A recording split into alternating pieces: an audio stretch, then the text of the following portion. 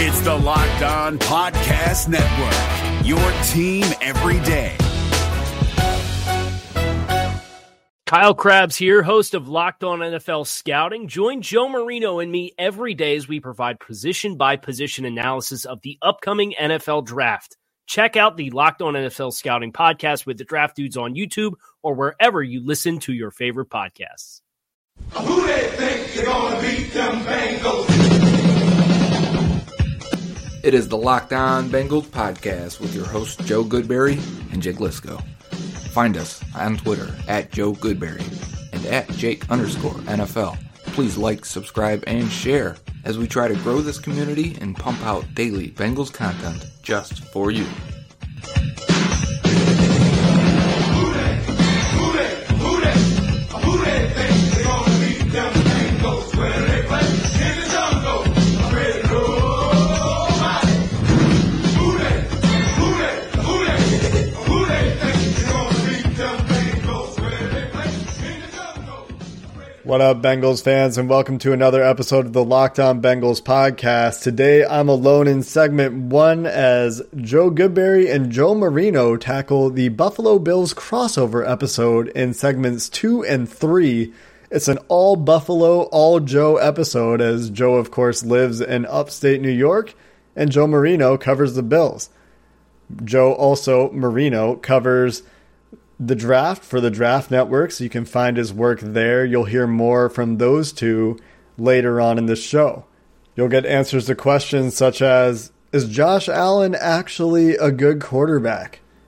Can the Bengals match up with the Buffalo Bills? And where are there potentially good matchups and potentially game-determining bad matchups for both teams? Stay tuned for more of that later. The Cincinnati Bengals today made a few back-of-the-roster moves as they're dealing with injuries. This is your Locked On Bengals lead story. I'm Jake Lisco. The Bengals today signed offensive guard, center, tackle Keaton Sutherland from the practice squad, and in a corresponding move, waived Pharoh Cooper, who was only on the field sparingly in the first 2 games of the season. Josh Malone, of course, was cut in favor of Pharoh Cooper a few weeks ago, and now Cooper's gone too. Keaton Sutherland played at Texas A&M for his undergrad, in case you forgot, and reunites with Jim Turner on the Bengals' 53-man roster in that offensive line room. Sutherland played tackle and center predominantly in preseason, but ostensibly will be backing up at guard, with the Bengals severely depleted at the position, especially if Andre Smith can't go, although it sounds like he is likely to be alright this week. The Bengals will be certainly without Mike Jordan, and we still haven't heard any updates on Cordy Glenn, who still battles his concussion and has now reached about 1 full month in the concussion protocol. Back to Sutherland for a moment. He figures to potentially be active this weekend in Buffalo, especially if some of those aforementioned players aren't cleared to play. He can back up essentially every position on the offensive line, and he played every position on the offensive line from center outside in the preseason. Sutherland had his best game of the preseason in Week 4 against the Colts when he played 29 snaps at left tackle and 41 snaps at center.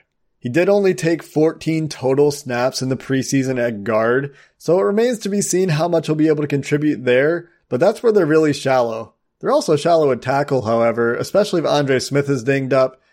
If Andre Smith couldn't play this weekend, for example, they'd be going into the game with just John Jerry and Bobby Hart as tackles, and hypothetically, you could see Trey Hopkins backing up there. He has played tackle in the NFL, but there's nobody else on the team that has a lot of tackle experience, so Keaton Sutherland might be filling a few roles for the Bengals, and because of that, I expect that he could very well be active against the Bills in case there are more injuries to an already depleted offensive line.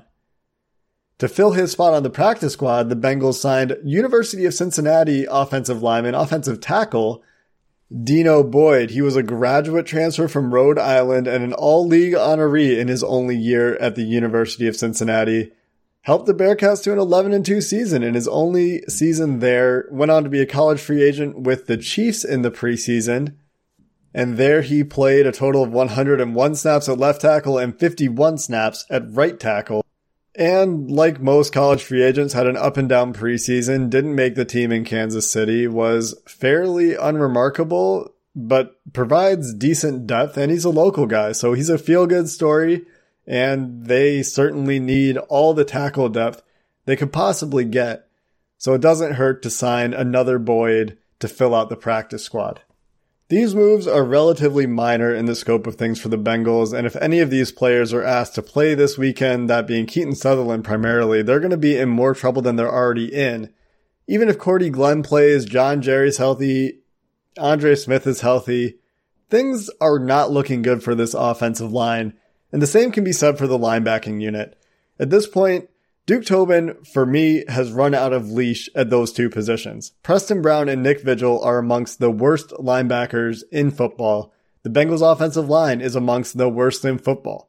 These two things have been true for the Bengals for at least 2 years, and you could argue that they've been true for 3 years.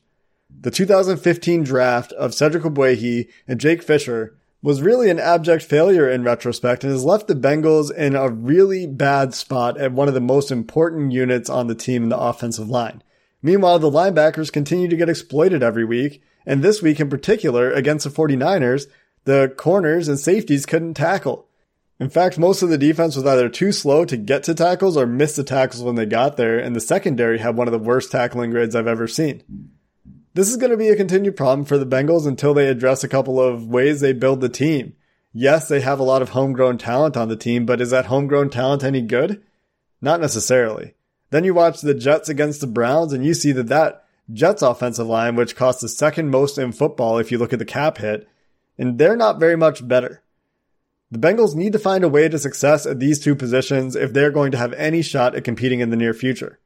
And then you've got to look at some of the advanced numbers on Andy Dalton. Sure, his passing yard totals are nice, and he's put up a decent completion percentage, his passer rating's around 100, but when you compare him to the rest of his peers, he's below average this year. It's very hard to find a franchise quarterback in the NFL, but the Bengals roster as it's currently set up isn't good enough to elevate Dalton. Meanwhile, Dalton isn't good enough to elevate the roster. You can argue about team building approach either way, and I could hear your arguments either way. But at this point, with a new coach, I could certainly see them looking for the reset button. It's early days in the season, and the Bengals play at Buffalo this weekend. Let's hear what Joe and Joe have to say about the matchup on today's episode of Locked On Bengals Crossover Edition. Guys, let's talk about sex. Now you can increase your performance and get that extra confidence in bed. Listen up. BlueChew.com. That's blue like the color blue. Blue Chew brings you the first chewable with the same FDA-approved active ingredients as Viagra and Cialis. You can take them anytime, day or night, even on a full stomach. And since they're chewable, they work up as twice as fast as a pill, so you can be ready whenever an opportunity arises. Let me tell you, we get free samples, and if you think Marshawn Lynch has a good stiff arm, you've seen nothing yet. Blue Chew is prescribed online and ships straight to your door in a discreet package. So no in-person doctor visits, no waiting at the pharmacy, and best of all, no awkwardness. They're made in the USA, and since Blue Chew prepares and ships direct, they're cheaper than the pharmacy. Right now, we've got a special deal for our listeners. Visit BlueChew.com and get your first shipment free when you use our special promo code LOCKEDON. Just pay the $5 shipping. Again, that's BLUE Chew.com. Promo code locked on to try it free. Blue Chew is the better, cheaper, faster choice, and we thank them for sponsoring the Locked On Bengals podcast. If you're looking for the most comprehensive NFL draft coverage this offseason, look no further than the Locked On NFL Scouting Podcast. Join the draft dudes, Kyle Krabs and Joe Marino, as they go position by position through the NFL free agent class and into the star-studded crop of college stars who will be selected in the 2024 NFL Draft. If you want to know who your favorite NFL team should be adding to its roster, you need to check out Locked On NFL Scouting, available on YouTube and wherever you get your podcasts. Part of the Locked On Podcast Network, your team every day. Joe Marino of Locked On Bills here, joined by Joe Goodberry of Locked On Bengals to give us the Bengals perspective on this matchup on Sunday. Joe, thanks for joining me. And the first thing I want to get into here is we're new to Zach Taylor, right? Only 2 games as an NFL head coach, and we're trying to understand who he is and what type of team he wants the Bengals to be. What would you say right now is the Bengals' offensive and defensive identity, or at least what does Zach Taylor want them to be? Yeah, so we had kind of had our expectations going into the year, right? He comes from a Rams-style offense, coming from the Rams. He has said himself he's wanted to implement it. That's why he's gotten the job. So everyone should expect that.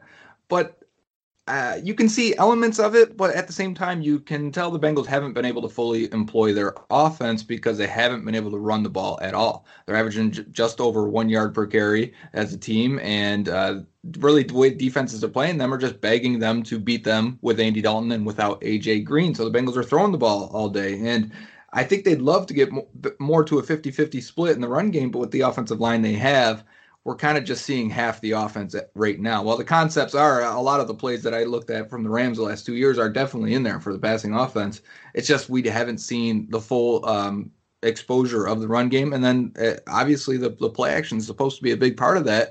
And it's only working 50-50, and I think it's because the defense isn't really worried about the run. On the defensive side of the ball for the Bengals, Lou Anarumo is the defensive coordinator. He was a very late hire after they failed to hire a couple guys that they wanted. He was the Giants' defensive backs coach. It was really unclear on what direction he wanted to go with this defense. He said it wanted to be multiple, they wanted to be aggressive, all the buzzwords you hear from a new coach or coordinator, but they actually have been. They've been a 3-4 base defense at times. They'll go down there with 4 D linemen, they'll go out with 5 D linemen. They'll take all the linebackers off the field and go out there in a nickel with 5 D line and 6 defensive backs. So it's hard to put a thumb on it right now and say this is who they are, but what they are after week 1 was, hey, this might be a really good defense. Week 2 is this might be a really bad defense that can be exploited by play action, misdirection, and a good running game. Again, the linebackers look slow. They look tired halfway through the game. It's just it's not a great unit when they're easily exploitable. So right now we don't know, but what we've seen so far has gotten us a little bit nervous. It's interesting you said that because I like a lot of the talent Cincinnati has in the defensive line, and of course the secondary. I have a lot of respect for a lot of the players on the back end, but the weak spot really does kind of seem to be linebacker, and that kind of matches up with your overall tone there. Preston Brown, I know one of the guys there, Jordan Evans. Is that kind of the weakness on this defense? Yeah, it definitely is. And you guys know Preston Brown, and he's an okay player. I mean, he's smart. Seems like a good guy. He can play the run. But this league is going to spread you out horizontally and make you run, and they're going to make you cover. And he's out there playing 95% of the snaps and being exploited as much as possible because he can't move as quickly as you'd like. He can't operate in space. He can't get to the second or third gap over if he needs to, if they're running outside zone or stretched plays, and he's just not fast enough to do it. And he gets cut off by a linebacker or an offensive lineman too quickly. The other guy is Nick Vigil. He's a fourth-year guy, and they've liked him. He's played a lot. He's never really been good. And that's kind of the theme for, I guess, a lot of their linebackers. He's the best of who they've had. But again, he is a guy that's kind of always a step late and a little bit too weak, getting dragged by running backs, missing tackles. He's their most athletic guy in terms of the 2 starters, but they're really not even playing with a third linebacker at all. The Jordan Evans hasn't taken a snap yet, despite being healthy. Jermaine Pratt, the 3rd-round pick out of NC State, has taken 3 snaps. So they have not employed a third linebacker. That's why I said they're a 3-4 base defense, because they'd rather go out there with their edge and their pass rushers, because that's the strength of the team. Yeah, makes sense. Real quick on A.J. Green, you mentioned his name as well. Are we going to see him on Sunday? Because we saw that Trey White, A.J. Green matchup in 2017. And that's right. I'd sure like to not see that again. Yeah, he won't play. So good news for Bills fans, but the Bengals receivers are looking pretty good even without him. All right, so speaking of the Bengals receivers, John Ross, he has got all kinds of speed. He seems to be coming into his own here, making some plays early on this season. What type of impact can he have on Sunday, or is there something we don't know about John Ross where maybe some of this production's inflated? I wouldn't say the production's inflated. One of the 66-yard touchdown he had last week was in garbage time, but at the same time, the San Francisco 49ers did start to put in some backups, and the one corner was a backup that he ultimately just undressed on that route. But then after he catches it, 40 of it was after the catch where he just looked like the Flash. I mean, he's just a freak in terms of speed and agility and explosiveness, and that's who he was. You remember at Washington, the man was super fun to watch. In the first 2 years, he just didn't have that extra gear. In fact, maybe the last 2 gears, because that last one he has is a special one. He couldn't even get up to decent speed. It didn't even look like he was running a 4.4 half the time. Last year, he had 7 touchdowns, but only averaged 10 yards per catch, which is crazy for a guy like John Ross. This year, he's over 22 yards per catch. He's got 3 touchdowns already. They're just chucking the ball to him, and he's making plays, and that's a good thing for an offense that really, without him, would have no explosive plays. Maybe one other one to Tyler Boyd down the seam, but it's because John Ross grabbed the attention of 2 defensive backs and left Boyd wide open. So that's the threat, is that he's going to draw this attention because he can score on any play, and defensive coordinators hate that. That'll keep them up at night, and because of it, other guys are getting open. You mentioned John Ross, who obviously can make a big impact in this game, and certainly not even, like you mentioned there, it's not just him catching the ball, it's just his presence on the lineup and how it affects the way that you have to play this Bengals team. When you think of other areas where the Bengals match up with the Bills, are there any that stand out to you as advantages for Cincinnati? And then on the other side of that, what makes you most concerned with matching up with Buffalo? I'd say the advantage is the defensive line for the Bengals, and I know Buffalo's invested a lot in their offensive line, but the Bengals D-line should be amongst the best in the league. I mean, they're deep. Geno Atkins is a perennial Pro Bowl, all-pro type defensive tackle. He may make the Hall of Fame one day. I think Carlos Dunlap at end is one of the most underrated players in the league. He's good against the run, and he's a long, athletic guy that can cause a lot of havoc. On the other end, Sam Hubbard, second year out of Ohio State, he was a third-round pick, surprisingly has taken a next step. And I say that because he had a good rookie year, but I think he looks more athletic. He looks faster. He just is a little bit stronger this year. I had concerns with him coming out of Ohio State in terms of entire upside for him. But week 1, he had 2 sacks against Seattle. He made some disruptive plays against San Fran. But I think if those are your 2 base DNs, you're feeling pretty good about it. And then Carl Lawson comes in on the field, and he is their best pass rusher. And they're only using him sparingly. He's coming off a knee injury last year. He's got a list. He's the John Ross on the defensive side in terms of injuries throughout college and then the pros now. But when he's out there and he's playing, he is tough, man. He will jack up an offensive lineman easily with that power and strength and the moves he has. And when they get him out on the field, they'll have all 3 of them, plus Geno Atkins, and it's hard to block. And then they've got 3 backup defensive tackles. I say backups, gotta think of nickel as the base defense, but Andrew Billings, Ryan Glasgow, and Josh Tupou is a guy a lot of people don't know. He's relatively new to the Bengals. He's only played maybe 200 snaps in his career, but he's a big nose tackle, 350-pounder to go with Andrew Billings. When the Bengals go in their 3-4 looks, the 3D linemen are Glasgow and Atkins on the outside, and then it'll be Tupou or Billings at nose tackle, and it can clog up some space. Yeah, I definitely look at that defensive line that Cincinnati has and see that there could be some potential problems there. On the flip side of that, anything that concerns you that say, hey, this is an opportunity that the Bills are going to have to exploit based on what Buffalo has personnel-wise? Yeah, I like Buffalo with Beasley and John Brown in terms of if you get John Brown on Dre Kirkpatrick is a liability in terms of long speed and ball skills. He'll get grabby if you test him deep, and I think you could really do that with John Brown, especially. He's had a great start to the year. And Cole Beasley in the slot versus B.W. Webb. B.W. Webb had his arm in the cast after the game. They say he's day-to-day, could play this week, may not. And if he's not, then it's going to be Tony McRae, more than likely inside, who is really a journeyman special teams type guy. Actually, I think he spent a couple weeks in Bill's training camp like 4 years ago. But he will be exploited if he's your nickel corner. And Cole Beasley's been getting open quickly on this underneath stuff, quick routes. And when I look at it, I think if I'm playing fantasy and I had Cole Beasley, he's looking at like an 8-catch day, because I just don't think the Bengals nickel corner right now situation is very good. Normally it would be Darqueze Dennard, but they put him on the PUP list, and he's got another 4 weeks to go before he can return. What's up with this offensive line? Billy Price, the number 1 pick from, 2018, started every game in the world at Ohio State, was a good prospect, first-round pick, and he can't start for this team. What's going on here? I know that there's injuries.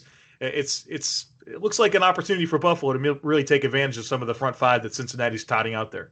Yeah, the Bengals are kind of in a transition there because they fired their offensive line coach, longtime Paul Alexander. They did this 2 years ago. He was there for like 16 years.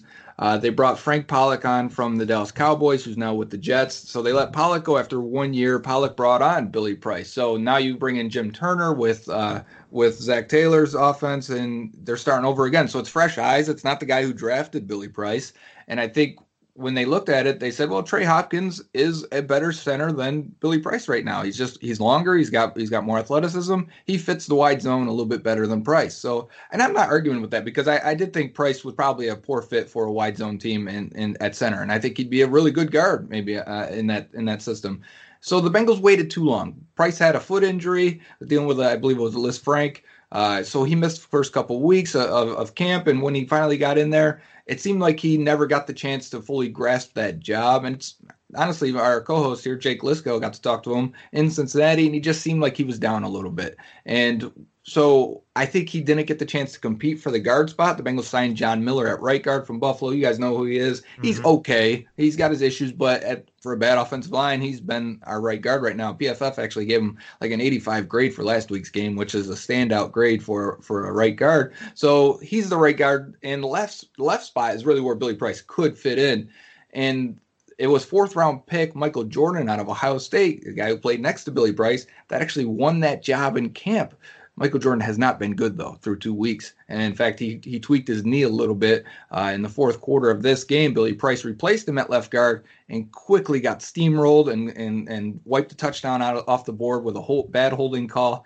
It didn't look good for him. So he may not even start. Billy Price may not fill in for Michael Jordan while he's out this week. It could be veteran John Jerry that played for Jim Turner back in Miami and has played for the New York Giants and a longtime veteran, may insert there at the guard spot. But really the big issue is the tackle position. They paid Bobby Hart in the offseason. He's terrible at right tackle. And left tackle should be Cordy Glenn. As you guys know, you can't count on him. So already 2 weeks off now that he hasn't been on the field and dealing with a concussion that's lasting about 5 weeks now. Really starting to make you concerned for his overall health and if he's going to play at all. And it's been journeyman Andre Smith. And I say journeyman now because he's been with the Bengals for most of the time, but he has bounced around a couple other teams, Vikings and Cardinals. But he's just there just to be a pylon to run around at this point. So the Bengals are really trying to run this offense without an offensive line. Joe, the last thing I want to ask you here is actually kind of getting your perspective on the Buffalo Bills. I really respect you as a football guy overall. I know that your Bengals kind of is your niche, but you have a really good grasp on the entire NFL scouting process of players coming out. And as somebody who lives in Western New York, I know that you have a pretty good feel with what's going on here in Buffalo. So your opinion is one that I value. I say all that to say, what is your take on this Buffalo Bills team with a 2-0 start and also Josh Allen's progress so far early this season? Yeah, so coming in the year, it's probably like everyone else. If Josh Allen takes that next step, there can probably be pretty good. I think when you're in year 2 of a quarterback pick, you feel like now your playoff and potentially Super Bowl window is open. Best case scenario is the Chiefs last year with Pat Mahomes, right? You feel like, okay, if you take that type of leap, not saying you're going to be an all-pro MVP quarterback in year 2 for Josh Allen, but the expectation is now open for anything. So coming into the year after what he showed last year, which I thought he looked like, the guy I think we saw in college, which is sporadic, erratic at times, deals with accuracy issues, mostly because I feel like he can be disjointed from his upper body and lower body, and sometimes that happens. But I think he's a smart guy. Obviously, the way he can run the ball and run over people is extremely exciting. I'm glad they haven't taken that away from him. I'm watching the Jets game, 2 weeks ago, and the Bills didn't run the ball the first 3 drives, but Josh Allen had 4 carries in those first few drives, and that's fun. And the offense is throwing the ball a lot, and that's cool because I think that's the way you score points in this league, especially early in the season. So Allen at times this year, I think already has looked cleaner, has looked crisper. I think he's throwing a more accurate ball. He's still dealing with the random weird plays, whether it's a fumbled snap or just sometimes just off-target throws that can get bounced around and, as we know, can lead to interceptions. So I think Allen so far through 2 weeks, I think Bills fans should be very excited, should be hopeful that this is just the scratching of the surface of what he can be, and the big plays are still there. He misses John Brown last week deep down the middle of the field, and you think if he hits that, now his stats look like, now this game looks like a blowout. I mean, everything comes together just off one play there. It can make him look so much better, but I think he's on the verge of really beating you, and it's kind of funny because we've got Andy Dalton in Cincinnati where we look at him like, okay, he'll do all the little things, right? You'll run your offense right, but he's not really going to make any plays. When you're watching Josh Allen for the Bills, you're like, there's some routine stuff that still needs to be ironed out, but man, does he make plays and make the high upside plays. And I think a lot of Bengals fans would like to have that, or at least a quarterback that can do that. It's an interesting way to put it there. I guess I would rather have it the Bills' way than to be in the Bengals situation without having the guy that can really be dynamic in certain times. But yeah, it's putting it all together, and obviously the encouragement is definitely there for myself and Bills fans. At the end of a hard week, it's great to sit down, take some time off, and watch some football. Game-winning touchdowns, 2-minute drives, running backs racing down the sidelines with no one to stop them. There's nothing else like the NFL, and there's no better way to make games even more exciting than to bet on them. So do the smart thing and go to mybookie.ag. No one gives you more ways to win than they do. MyBookie's got the fastest payouts and better lines than any other sportsbook. Don't forget, where you're betting is just as important as who you're betting on, and mybookie.ag is the best in the business. It's where I play and where you should too. I wouldn't be telling you guys to bet with them if they weren't the best. Do the smart thing. If you're going to bet football this season, bet with MyBookie. If you're the kind of guy that likes to bet a little and win a lot, try a parlay. If all your picks come through, you'll multiply your winnings. And no matter how you bet this season, the NFL is the best time of year to bet. Join now and MyBookie will double your first deposit. Use our promo code LOCKEDON to activate the offer. That's promo code LOCKEDON. Visit mybookie.ag today. You play, you win, you get paid. If you're looking for the most comprehensive NFL draft coverage this offseason, look no further than the Locked On NFL Scouting Podcast. Join the draft dudes, Kyle Krabs and Joe Marino, as they go position by position through the NFL free agent class and into the star-studded crop of college stars who will be selected in the 2024 NFL Draft. If you want to know who your favorite NFL team should be adding to its roster, you need to check out Locked On NFL Scouting, available on YouTube and wherever you get your podcasts. Part of the Locked On Podcast Network, your team every day. All right, we're back now with the Joe Locked On crossover event. This is Joe Marino and Joe Goodberry of the Locked On Bills, Locked On Bengals, and this is an exciting game. I feel like the Bengals and Bills have played a lot for a non-divisional team. You just go back like 10 years, right? I remember the game. Buffalo was like 4-1, 5-1 with Fitzpatrick. Went to Cincinnati. That was probably the last time the Bills really felt like they had a chance at the playoffs, and the Bengals just destroyed them and really sent their season down the tubes. But I don't want to think of the past too much. I'm kind of holding on to those games because I don't feel like the Bengals are going to pull this one out. But Joe, my first question here is, you asked me about Josh Allen, but what do Bills fans, what do you think about Josh Allen's development? What have you seen from year 1 to year 2 that are either getting you excited or you still have some concerns? Well, the growth has been really exciting. And, I kind of think a lot back to 2018 and realize I don't think the plan was for Josh Allen to play as much as he did, especially early on, right? Early in the season, he was running an offense that was more tailored for Nate Peterman, but Nate Peterman just played at such a poor level that they had no other choice but to put him in the lineup. And Josh Allen didn't really get the time to run with the first-team offense throughout the course of the offseason. The offense was poorly built around him to step in and play right away as a rookie coming out of Wyoming that had his share of struggles in college and, was a project. It was raw. And you saw the growth start last year throughout the course of the year, and Brian Dable, the offensive coordinator, really starting to evolve the offense to fit more of what works with Josh Allen. And now you have an entire offseason, right, to not only get the infrastructure better in terms of bringing in a whole new cast of characters at offensive line and wide receiver, but also get the playbook set so that it works for what Josh Allen needs to do and how he needs to become a more complete passer. Last year we saw pretty much Josh Allen, if it wasn't deep, he takes off with the football, and really incorporating the short to intermediate throws was the big emphasis throughout the course of the offseason, and my goodness, we've seen that through the first 2 weeks of the season.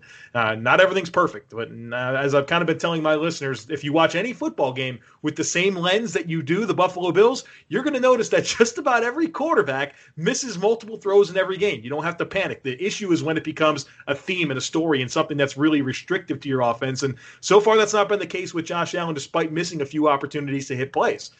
Josh Allen's becoming more consistent, seeing the whole field, understanding pre-snap reads, calling audibles, getting his team in the right looks, getting the ball out of his hands quicker, and still kind of finding opportunities to work the ball down the field, albeit not quite to the level that we saw in 2018. Now, I know that there's some new players in the mix, right? You got to get that chemistry down the field. But I'm hoping to see that kind of come back a little bit. But for now, I'm more encouraged by the more complete quarterback that Josh Allen is becoming, more so than I am worried about him not necessarily hitting every throw down the field right now. So This offense has produced, I think, 6 touchdown drives of over 70 yards already in 2 games. I think that's third most in the NFL. And so I think that really, if there's one number that really speaks to his growth, it's probably that. And he's really playing well on third down. I mean, I can't believe I'm saying this stuff, Joe. I was as concerned as anyone coming out with Josh Allen. I didn't want him.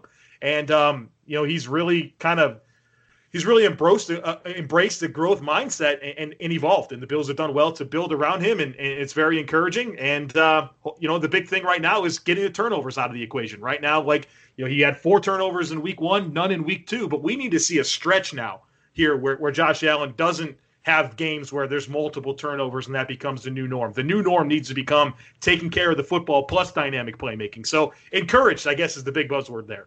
Yeah, I get that. And I kind of expected Buffalo to be a more run-heavy team, especially after what they showed last year and kind of the conservative nature I feel Sean McDermott kind of leads with. But they released LaShawn McCoy right before the season starts. We know we got Frank Gore and Devin Singletary was drafted. What does that rotation look like right now? If the passing game isn't there, they have to lean on the run game. What should we expect as Bengals fans?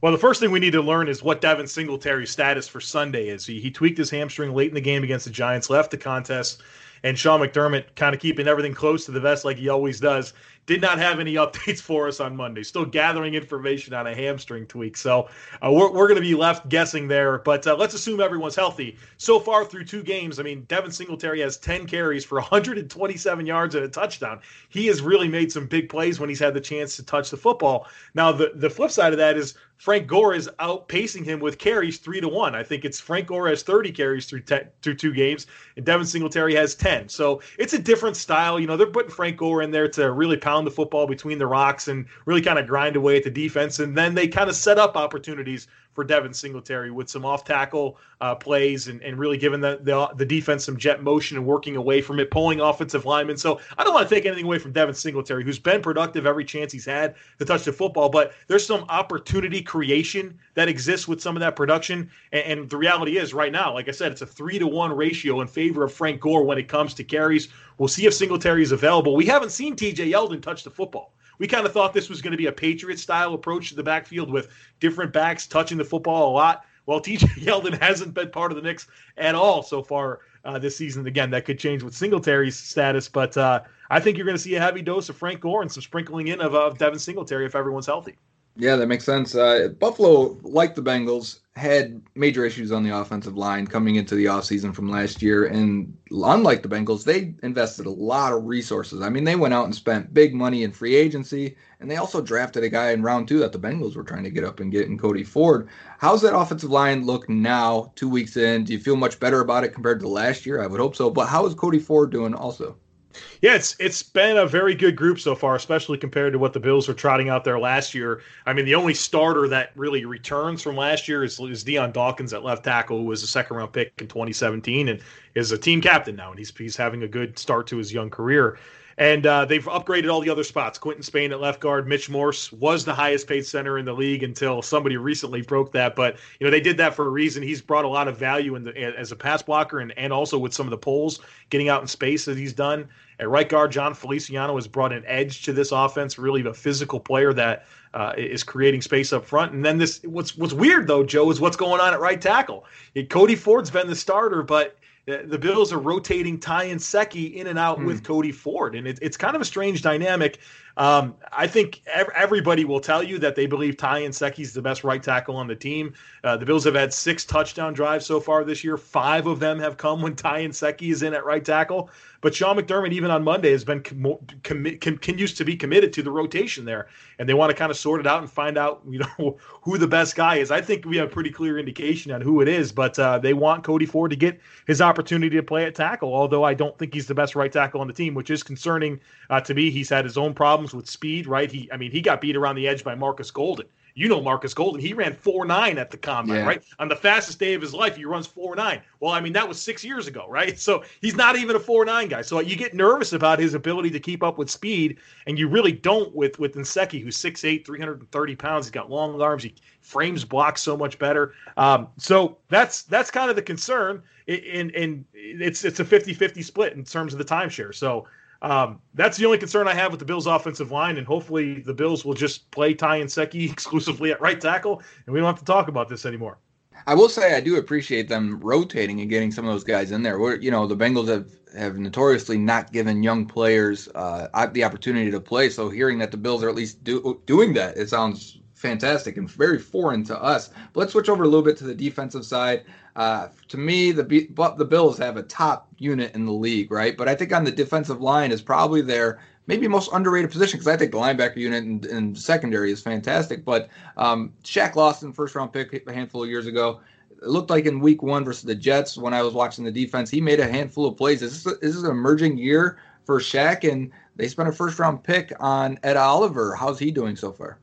Yeah, Shaq Lawson, I was really high on him coming out of Clemson, and his first year in the league, it's with Rex Ryan, and Rex Ryan wants to play him as a stand-up outside linebacker. And then the next year, he just was kind of, I think, trying to find his way back to defensive end, and he just struggled. And then his third year was his first year with Sean McDermott, or excuse me, his third year was his first year with Sean McDermott, and you start to see the light bulb come on a little bit. Really good run defender. That's never been the concern with Shaq. It's been, okay, when are the dynamic plays that a first-round pick is supposed to make in the backfield in terms of you getting after the passer? And those started to come towards the end of 2018, and they're starting to show up again here in 2019. He's playing with great effort. He's in good shape. He's still good against the run, but he's starting to get off contact and make some plays in the backfield. And it's a contract year for Shaq, right? The Bills didn't pick up his 5th-year option, and so I'm sure he's looking to really maximize his opportunity to get a contract, right? And young defensive ends that can make plays get paid a lot of money in this league. So I'm sure part of it is obviously some motivation for a payday, but he's playing better, and I think he's not made the contributions of what you expect for a first-round pick, but I don't have any question saying that he's a quality rotational player that's bringing good value to the Bills' defense right now, for nothing else besides the great effort that he plays with. Ed Oliver has been a good player so far for the Bills. In week 1, I thought he was more effective being a penetrator, and maybe not as good against the Giants, who have a much better interior offensive line than I think the Jets do. But you can still see that he's not having any issues exchanging power for like a 280-pound defensive tackle. He can still get on the other side of the line of scrimmage. He can penetrate. I think the big thing for Ed Oliver is just starting to make plays, right? And I think that's going to come from becoming a little bit more consistent with his hand usage and getting off contact, right? I mean, he's got a big jump coming from Houston in terms of getting off blocks in the the AAC compared to the NFL is going to be different. And so the quickness is there, the power's there, the penetration ability is there. It's all right. Okay, you got to figure out how to get off contact and finish plays. And once he does that, he's going to be a dynamic player. So far so good on both of those first round picks. Yeah, and the rest of the defense, what do you think they do well? What are they still like a zone team playing quarters defense a lot? Sean McDermott's known for that. Tremaine Edmonds at linebacker year 2. I mean, they took 2 really high upside guys in the first round last year, and Josh Allen, and then Tremaine Edmonds on the defensive side. What's he look like? And if the defense is really good, but where do you think they can be exploited? The thing about the Bills' defense is They do such a good job of disguising coverage. You're not going to get a great pre-snap read on them, and that limits your ability to execute post-snap. And you've even heard Tom Brady talk about it, and you've heard Adam Gase talk about it, how the Bills do such a good job of not giving you any clues and rotating in and out of certain situations. And they're a group that's been together for a while now in year 3 with Sean McDermott, and it's kind of led by those safeties back there and Micah Hyde and Jordan Poyer, who are both in year 3 together with Sean McDermott. So they do a really good job of limiting big plays. You look back over really since about week 5, week 6 last year. I mean, big plays weren't really the theme of what the Bills gave up, and it's very encouraging. Now, on the flip side of that, where they can be exploited is really 2 things kind of come to mind. First is I love the secondary. They're all really good players. They play well as a unit, right? They're a very cohesive secondary, but they don't have a lot of speed, right? And so I get nervous about athletic receivers, hello, John Ross, being able to get behind the secondary, not because of the scheme being bad, but just they're not the most athletic group, right? They don't have guys that run 4.3s in that group. I mean, Trey White's probably the fastest guy. He's a mid 4.4 guy, right? And there's just not a whole lot of speed on the back end. And so when you can get a situation, if you're isolated or you can get behind the safeties, there's going to be a problem just because the Bills don't have the speed to really keep pace. I think there's been chances so far early this year for Robbie Anderson. He got behind the Bills secondary. The throws weren't hit. And that's been the case a lot of times, that you see guys getting free, they just don't hit the throw. And that probably is created some by the Bills doing a good job of limiting that and some stress on the offense to knowing that, hey, when it's available, you have to hit it. And maybe that's a big reason why they don't. But I just get nervous about a player like John Ross and his speed and the lack of speed potentially with the Bills secondary. The other thing that gets me a little bit concerned is off-tackle runs. I think when the Bills have been challenged out on the boundary and the perimeter to defend against the run, they haven't always been very consistent coming downhill, making sure that those defensive ends don't get reached and allowing those linebackers to scrape over top. You saw the Giants in that first series last week really exploit that for the Bills. And it seems like whenever the Bills do give up production in the run game, it really kind of comes off tackle. So those are the two things that concern me a little bit with the Bills defense. But again, we're talking about a good unit, one that has done well to limit points over the last 18 games now. That makes it very difficult on quarterbacks to be productive. I mean, I think there's only been 2 quarterbacks since week 5 of last year that have passed for over 210 yards. Eli Manning last week, who got a lot of that in the last series of the game, and then Tom Brady, who passed for 311. I mean, there's been really good quarterbacks that the Bills have limited with their great secondary and pass defense and scheme. So that's very encouraging. But if I was going to attack the Bills, I would challenge them to run with guys like John Ross, and I try to get Joe Mixon off tackle. Yeah, that makes a lot of sense to me. And I think from a Bengals perspective, a lot of that kind of made us nervous because John Ross is really the only receiver with speed. The rest of the guys are running 4.5s, 4.6s in the receiving corps right now. And Andy Dalton's been known for being very good reading pre-snap, but post-snap, if you switch it up on him, you're going to get him to make a lot of mistakes. And so it sounds like Buffalo does that very well, if not as good as anybody. So it should be interesting if the Bengals can get off the ground at all or through the air this time because they've been throwing a lot. So see how that matchup goes. Joe, thank you for doing this with me. I highly respect your opinion. I can't wait to see your takes on Twitter, especially after this game, but through draft season also as well. So thanks again. And this is the Locked On crossover, Locked On Bengals with Joe Goodberry and Locked On Bills with Joe Marino. Is your team eliminated from the playoffs and in need of reinforcements? Maybe it's time for a rebuild, or maybe they're just a player or two away from taking home the Lombardi Trophy. Either way, join Keith Sanchez and Damian Parson for Mock Draft Monday on the Locked On NFL Draft Podcast. They'll tell you which college football stars your team will be taking in the 2024 NFL Draft. Check out Mock Draft Monday on the Locked On NFL Draft Podcast, part of the Locked On Podcast Network, your team every day. Hey, Prime members, you can listen to this Locked On podcast ad-free on Amazon Music. Download the Amazon Music app today.